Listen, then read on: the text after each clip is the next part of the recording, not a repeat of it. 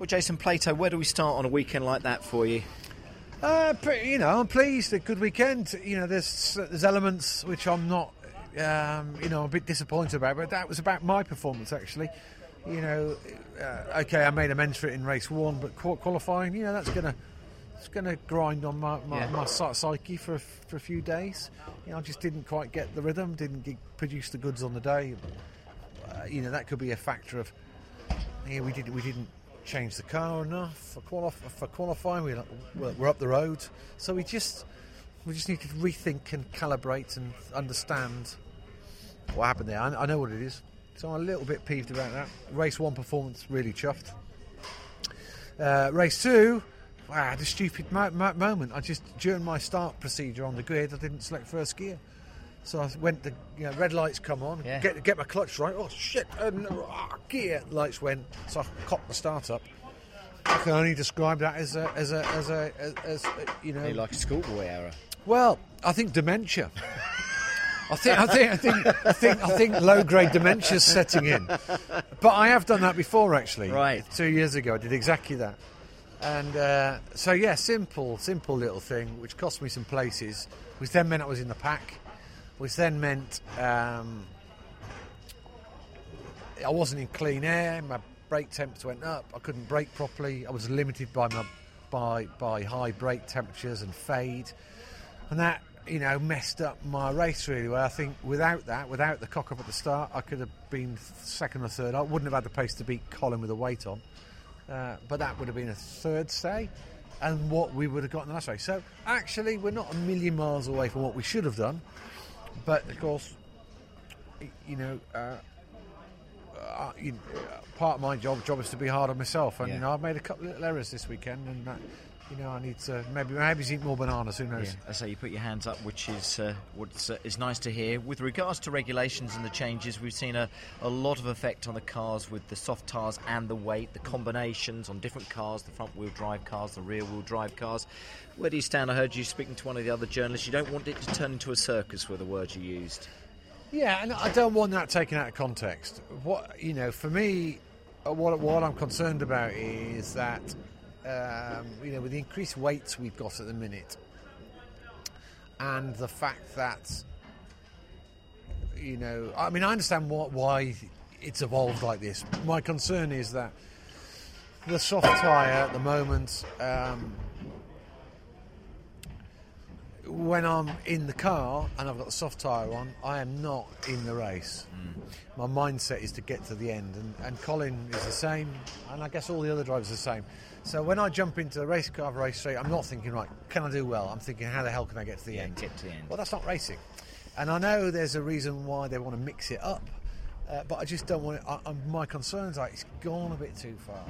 And I think weight, it's gone are the days where, qualify well with 45 kilos on, even if you're leading the championship. You have good race 1, good race 2, because it's on 5th finishing position.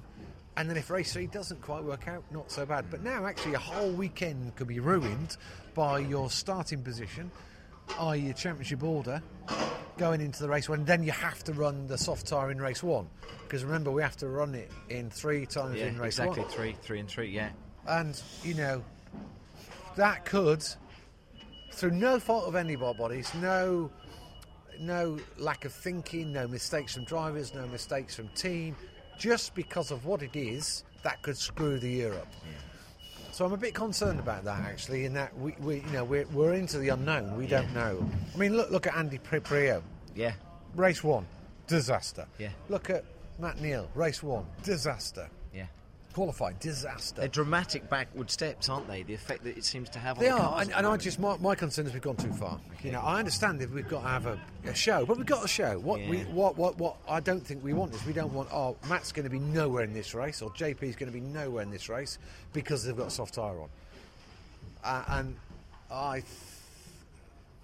I don't think we need that. Okay. I really don't. A couple of quick final questions to you. Your car, though, personally, you're happy with that, like moving forward the way you've come away from this weekend? Yeah. We're happy. Pace is there. Team are working very well. We are the pace. I think when Aaron has a look back at the video, he should have won that race, last race, and that will be 3 wins for Team BML.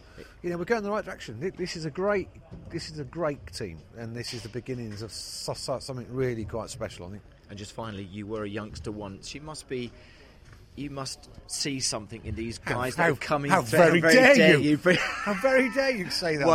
What, you were a youngster once? But we saw Josh Cook leading great. that race. We've seen Adam Morgan putting a good race this weekend. Aidan Moffat. There are a lot of youngsters out there that once were your age. That's the better way, maybe, of putting it. Who want to do well in this championship, and that's not bad for the championship itself. Is it?